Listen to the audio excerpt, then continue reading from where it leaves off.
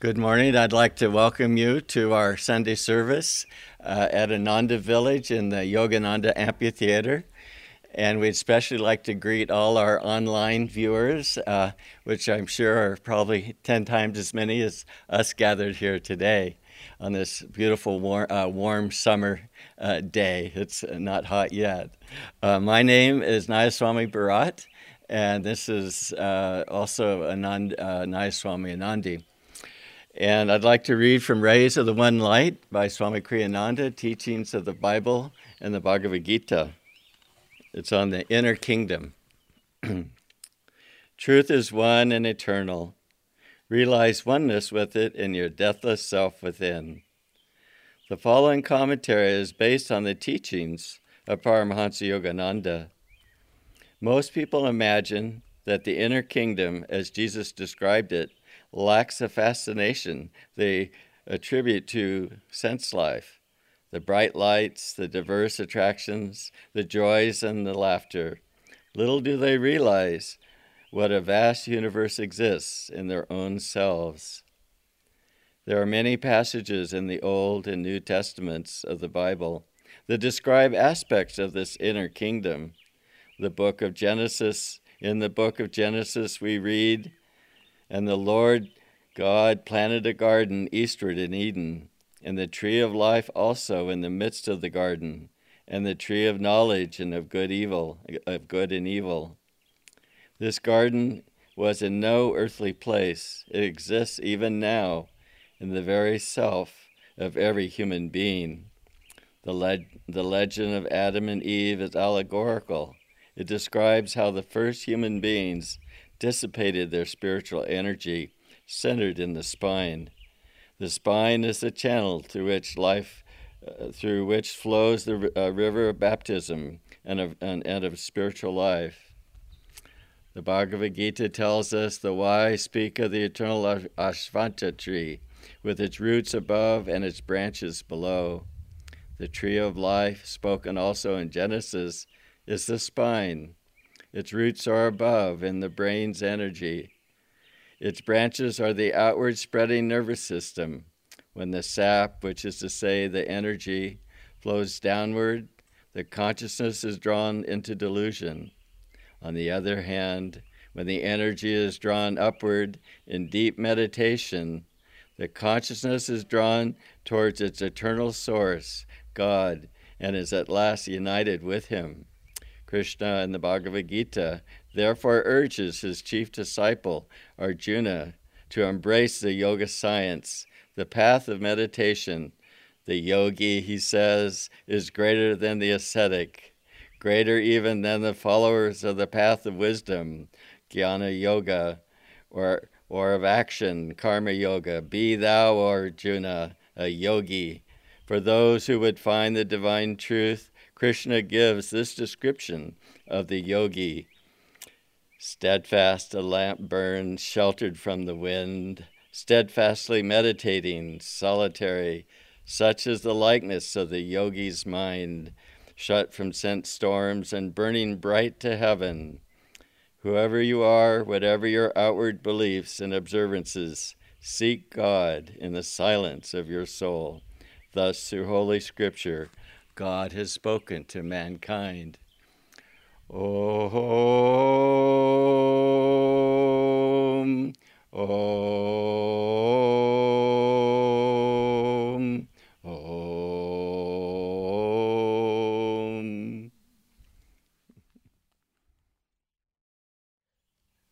Good morning, everyone. I'd like to welcome you also.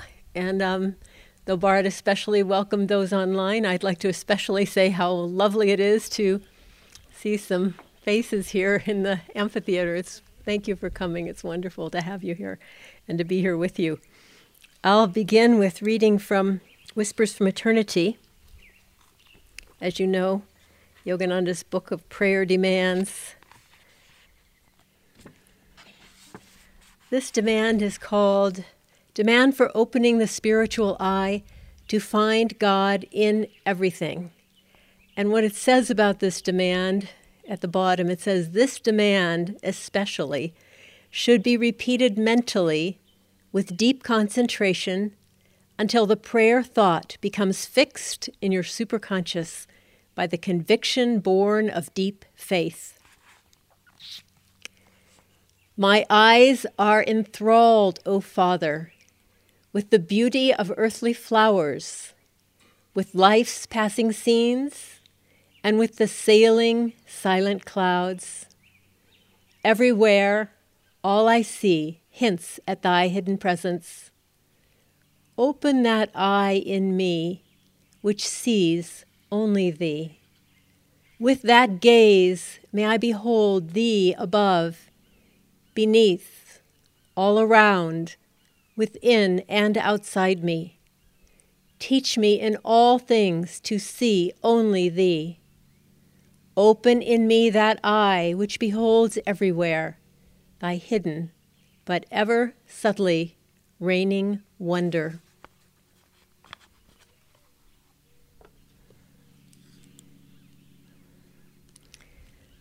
Well, this morning's reading on the inner kingdom, Swami at the beginning makes it sound like we kind of have to convince people that the inner kingdom is a good thing. But of course, with those of us here and those of us online, it's something we're already wholly committed to, this inner life, which, as he talks about in Wisdom from Eternity, this is what makes our outer life so beautiful. It's because we connect with who we really are that we begin to feel a connection and a beauty in life all around us. It's a sort of a paradox, isn't it? To think that the deeper you go in, the bigger you become.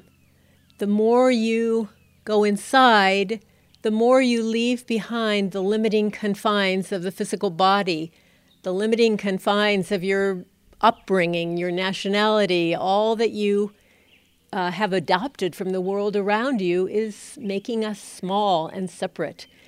And as we go inward and feel our connection with God, we actually expand and see God everywhere and feel God everywhere. In 1987, I had a beautiful experience of this with Swami Kriyananda. I was in St. Louis, and I had something very important to decide, and I really wanted to know what Yogananda wanted me to do, what my guru wanted me to do. And so I prayed quite a bit, and I got what I felt was really the right guidance. But it caused some problems for other people, and so I wrote Swami, and I explained my whole situation. He was at Ananda Village, and I was writing on a pen and paper because it was 1987. And I explained what I'd been doing in meditation and the answer I'd gotten, and I asked him, well, what did he think? And how it had caused problems for others, but what did he think? Well, the next morning, my envelope was in the mail. It was at the St. Louis airport, probably getting ready to fly to California. And the next morning, I woke up and I felt filled with divine joy, bliss, actually, and it felt specifically like Swami Kriyananda. And it was such a beautiful example of the fact that he didn't need to read my letter to know that I was reaching out to him. He felt it. He was expanded because he was living in the inner self. And that's where we want to go. That's where the fun is. And it isn't bright lights, but it's a sense of connectedness and joy in everything that we do. Miriam Rogers was Swami Kriyananda's nurse the last years of his life. And she wrote a book about her years with Swami Kriyananda during that time. And you can imagine that it was special because of that relationship of her being his nurse. And she described that in 2006 or 2007, he came down with a disease called Meniere's, which is a very unusual disease that affects the inner ear. And with this disease, there's intense nausea, there's exhaustion, there's dizziness. But what it does above all is it messes up the brain's connection with the body. So you don't really realize it, but when you stand up from the chair that you're sitting on, your brain has already said to your legs, go into gear, we're going to stand up. And so your legs get prepared and they stand you up. Well, with this Meniere's, that doesn't happen. And the disease is exacerbated by riding in a car. So the night before his birthday, Swami Kriyananda gave a talk dedicating the essence of the Bhagavad Gita to, huge crowd in Rome. And then the next day, he got in a car to drive to Assisi to celebrate his birthday with all the community in Assisi. So he'd had, by the time you start your day, you pack, you get in the car, you drive to Assisi, you land there for your birthday. It had been quite a big deal for him involving, being sick and so forth. But it was his birthday, so he sat at the table and the dozens and dozens and dozens of friends came up to greet him. And of course, he greeted everyone graciously. But at a certain point, his body didn't really know how to sit up. So, he was having trouble even holding his head up to greet people. And at a certain point, he said he had to leave. And Jyotish was there, Sri Kartikeyan was there, and they each took one of his elbows. And they were basically holding all the weight of his body as they walked him to the car. And Miriam said it was the saddest thing she'd ever seen. His head was on his chest. His feet were behind his body. He wasn't like upright because he had this mess up in his brain. And so he was sort of dragged with the head down and so forth to the car, and terrible and pitiful and horrible. And then, of course, all the people from the birthday were out watching him to bless him going to the car. And then just before he got into the car, he turned and looked at the crowd, and he had this blissful smile on his face. His eyes had that amazing sparkle of bliss that we saw in his eyes sometimes. And she realized, and everyone realized, she said everyone began to weep because they thought, he's not his body.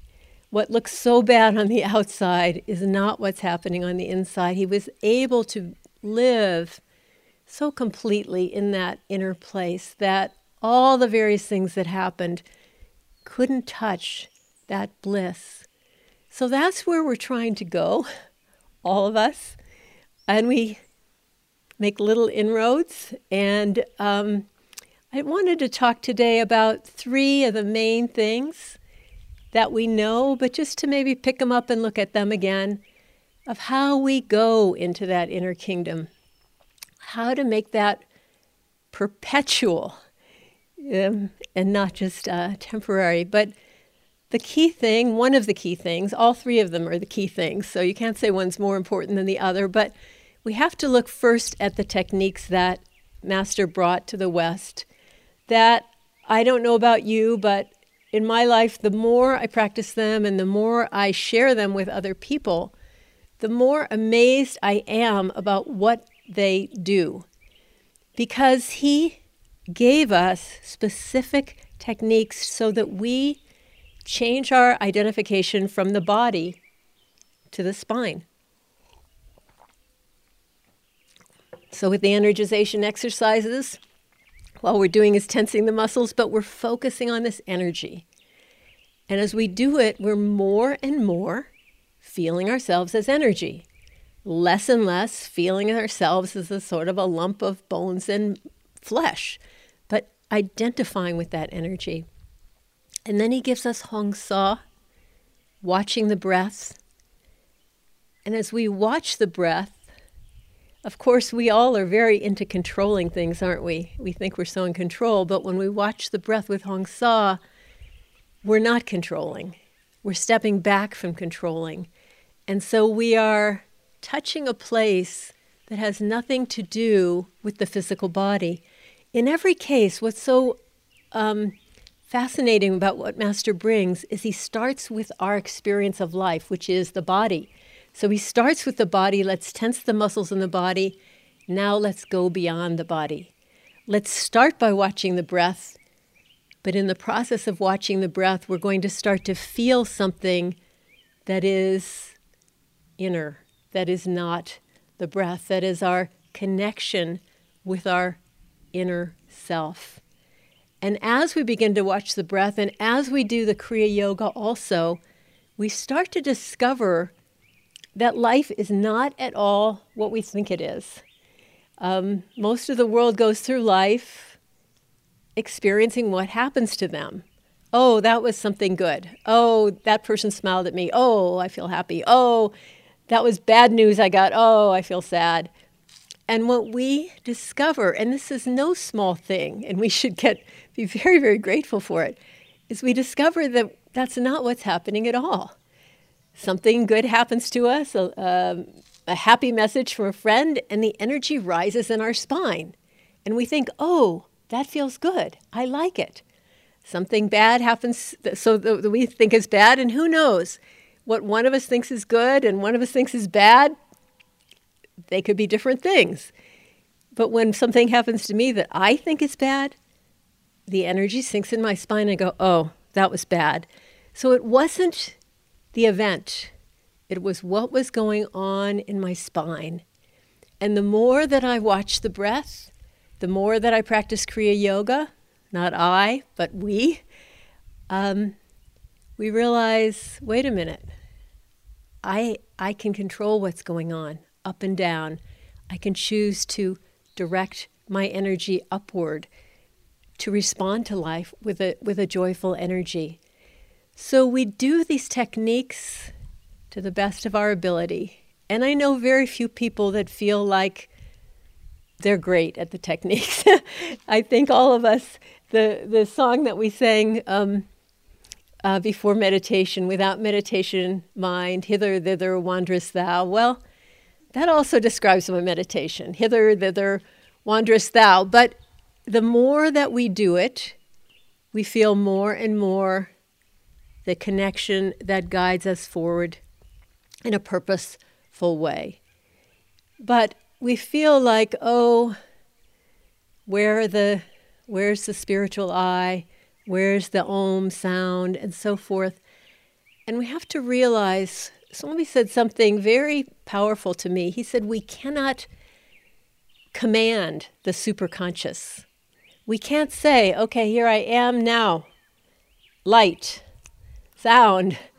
It doesn't happen that way. But by being there, we're, of course, practicing, we're getting better, but we're also demonstrating to God our sincerity. We're demonstrating to ourselves, and we're demonstrating to our guru that we're serious about this. I heard something about a friend of mine who I consider a great soul, a saintly soul, actually. And I heard that her experience of meditation was such that she never felt anything from it. She just devotedly did it twice a day, but never felt a sort of blessing from it. And I don't know how she felt about it, but I know how I felt about it. I felt humbled to hear that. I felt profoundly inspired by what she was doing, which was giving and not receiving. In the Catholic religion, they have a word called consolation. And what they mean by consolation is what we would call a good meditation. So in meditation, you feel a lot of divine peace, or maybe you see a light, or maybe you feel uplifted in joy. Well, the Catholics would call that consolation. In other words, God is kind of patting you on the back and saying, that's good. I know you could use a little bit of a boost right now, and here it is. And then the rest of the time, we're giving. We're giving to God, and we're purifying our heart, and we're purifying our lives to go deeper into that place. We're making ourselves ready to have the spirit that God has, the spirit of unconditional giving. Well, that leads to the next most important thing that we can work on, and that is positive thinking at all times. Keeping our minds directed in a positive, no matter what those meditations are like, keeping your mind directed in a positive direction. And this is amazingly important. We learned that God is inside of us at this moment. God lives in our spiritual eye, not just God, but God realization. We know God right now when we're wholly in our spiritual eye, when we're in our top of our head. That magnet of connection with God is in us all the time. It's only up to us to get in the flow of that magnet. The magnet will draw us to God realization if we can get in the flow. And what makes it so hard is that there's also a magnetic pull at the base of the spine that says, I am not one with God. I am separate. And in fact, I like being separate. And in fact, I'm committed to being separate. And that is the force of Maya, delusion. It lives in us all the time, and it's always operating. So for us, we have to do what we can do to stay connected to the positive flow. If you happen to watch the Warriors of Light prayers the week before this, our friends Arudra and Mahia gave the prayers. And Mahia told a story that many of us saw in Swami Kriyananda's life in more than one type of situation. But in this specific situation, there was a challenge that happened, and many of us here can sort of guess what it was. And each time it happened, Swami would say, well, this time there's going to become harmony. What I've just done is going to create harmony with these other people, and everything's going to be fine. But then it didn't. But then something else would come around, and then he would say, I think this article or this thing I'm doing, I think this is really going to create harmony. And each time it wouldn't. And each time he would come back and say, well, this one will. And one of our friends watched this a lot of times. And she said, Swami, you always say that this is going to create harmony, and it never does. Why do you not get the fact that this is not going to work? And Swami's not a naive person by any stretch of the imagination. And his response was powerful. He said, I cannot afford to think that way. I cannot afford to think that way. On the one hand, it was realistic. On the other hand, it was factual. On the other hand, it was the force of negativity. And the reason that Ananda exists is because, honestly, because of Swami's total positive connection with the presence of God within him. I think without that, with all the various things that happened, with all the various melange of people that arrived here in the early days, it didn't look too hopeful, perhaps, with the money problems, with the fire, with the this, with the that. What was holding it? It was a commitment to positivity. And so for us, we have to know in ourselves, in our own lives, that every single thought we think has a magnetism.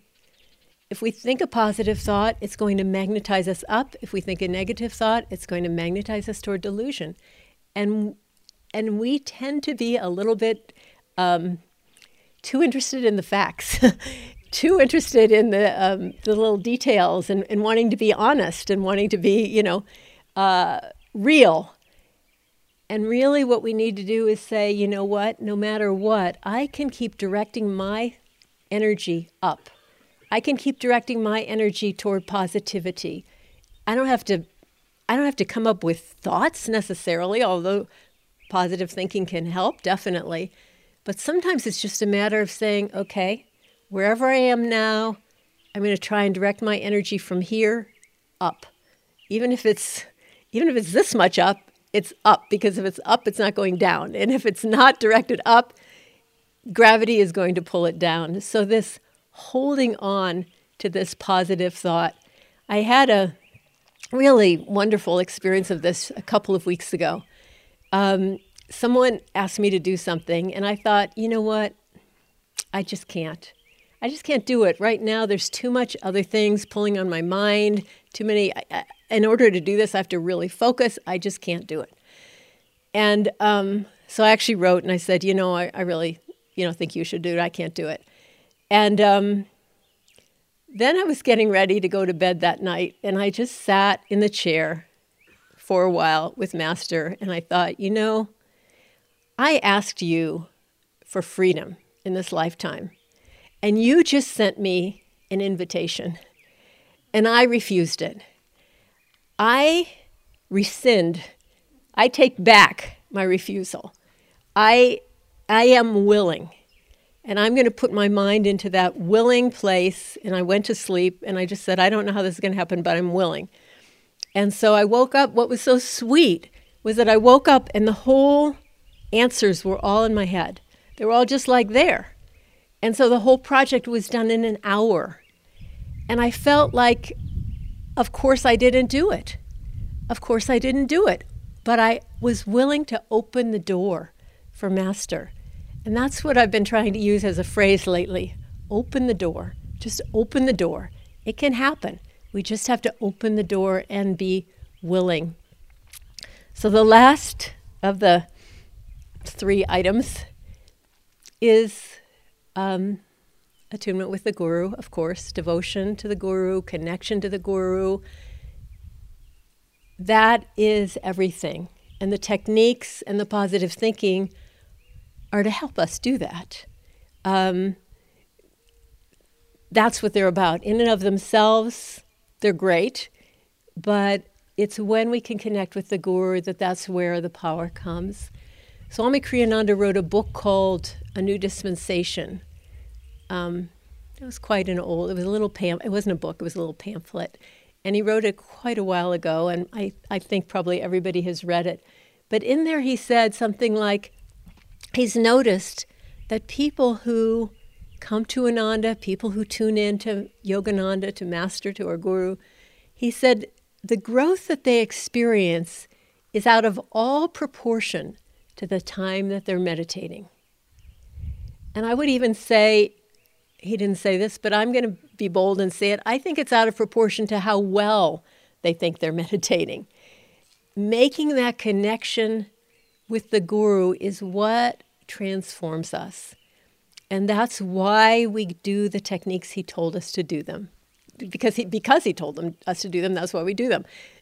Is that we get in his wavelength and he is carrying us.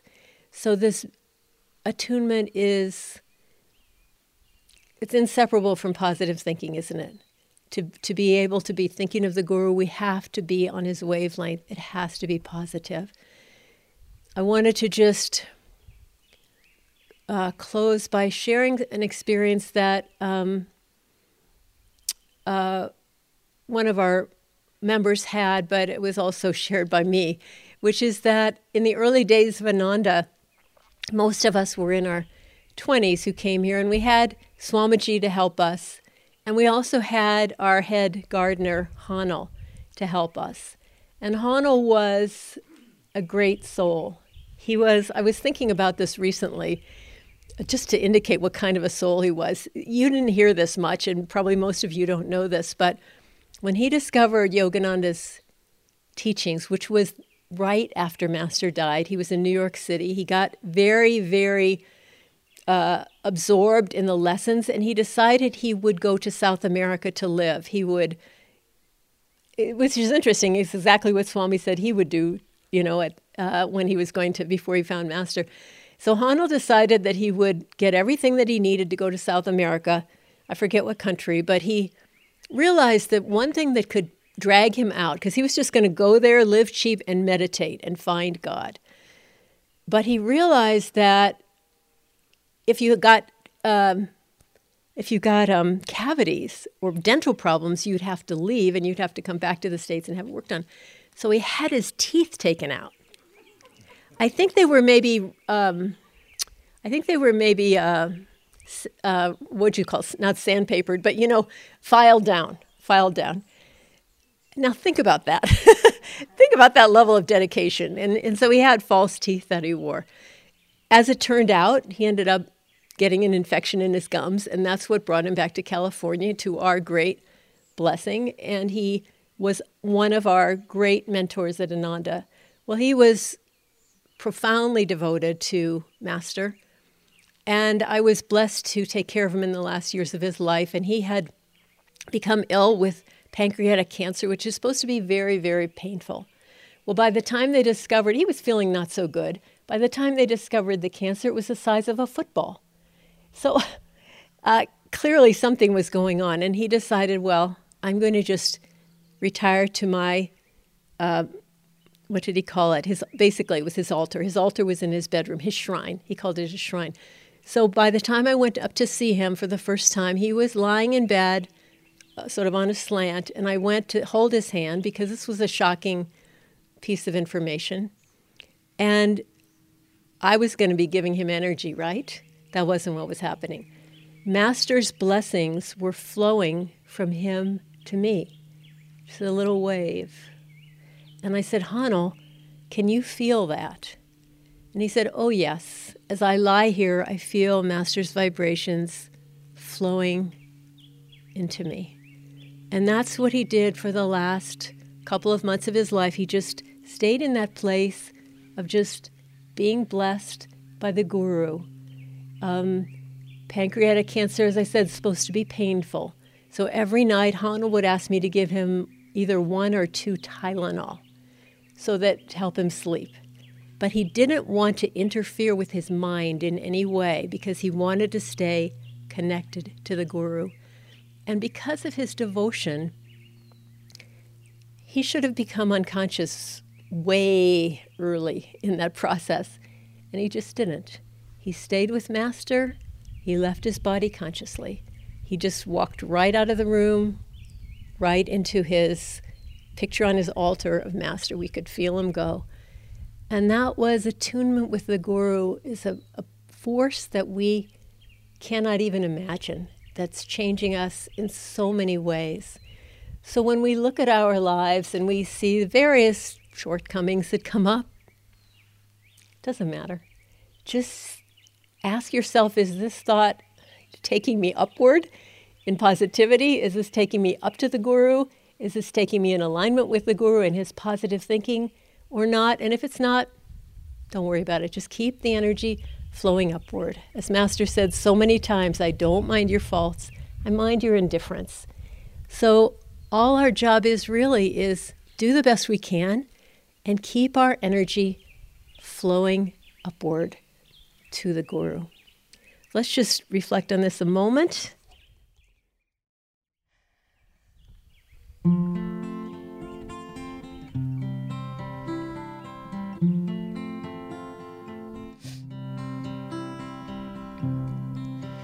Keep calling him, keep calling him, keep calling him.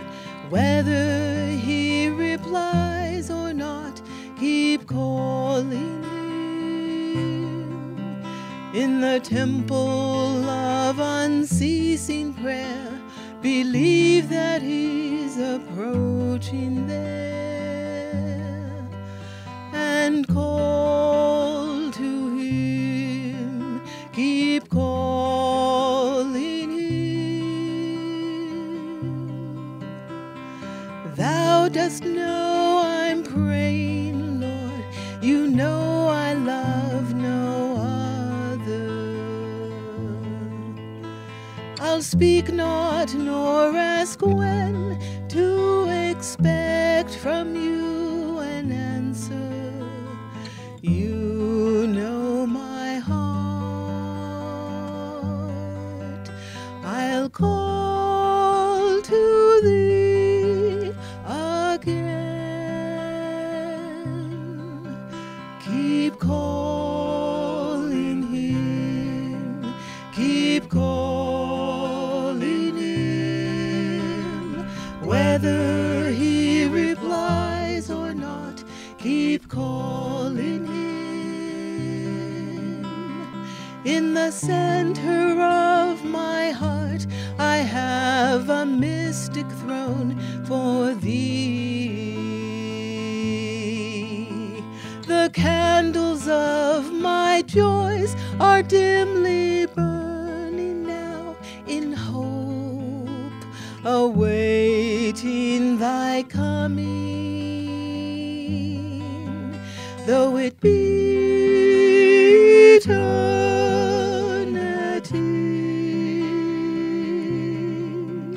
Keep calling him, keep calling him, whether he replies or not, keep calling him. Even when there's no reply, never let your longing die, and call to him, keep calling him. Remain persistent, undepressed, through dark and seeming silence. If in the midst of life, disease, and death you play the dancer, yet keep calling him,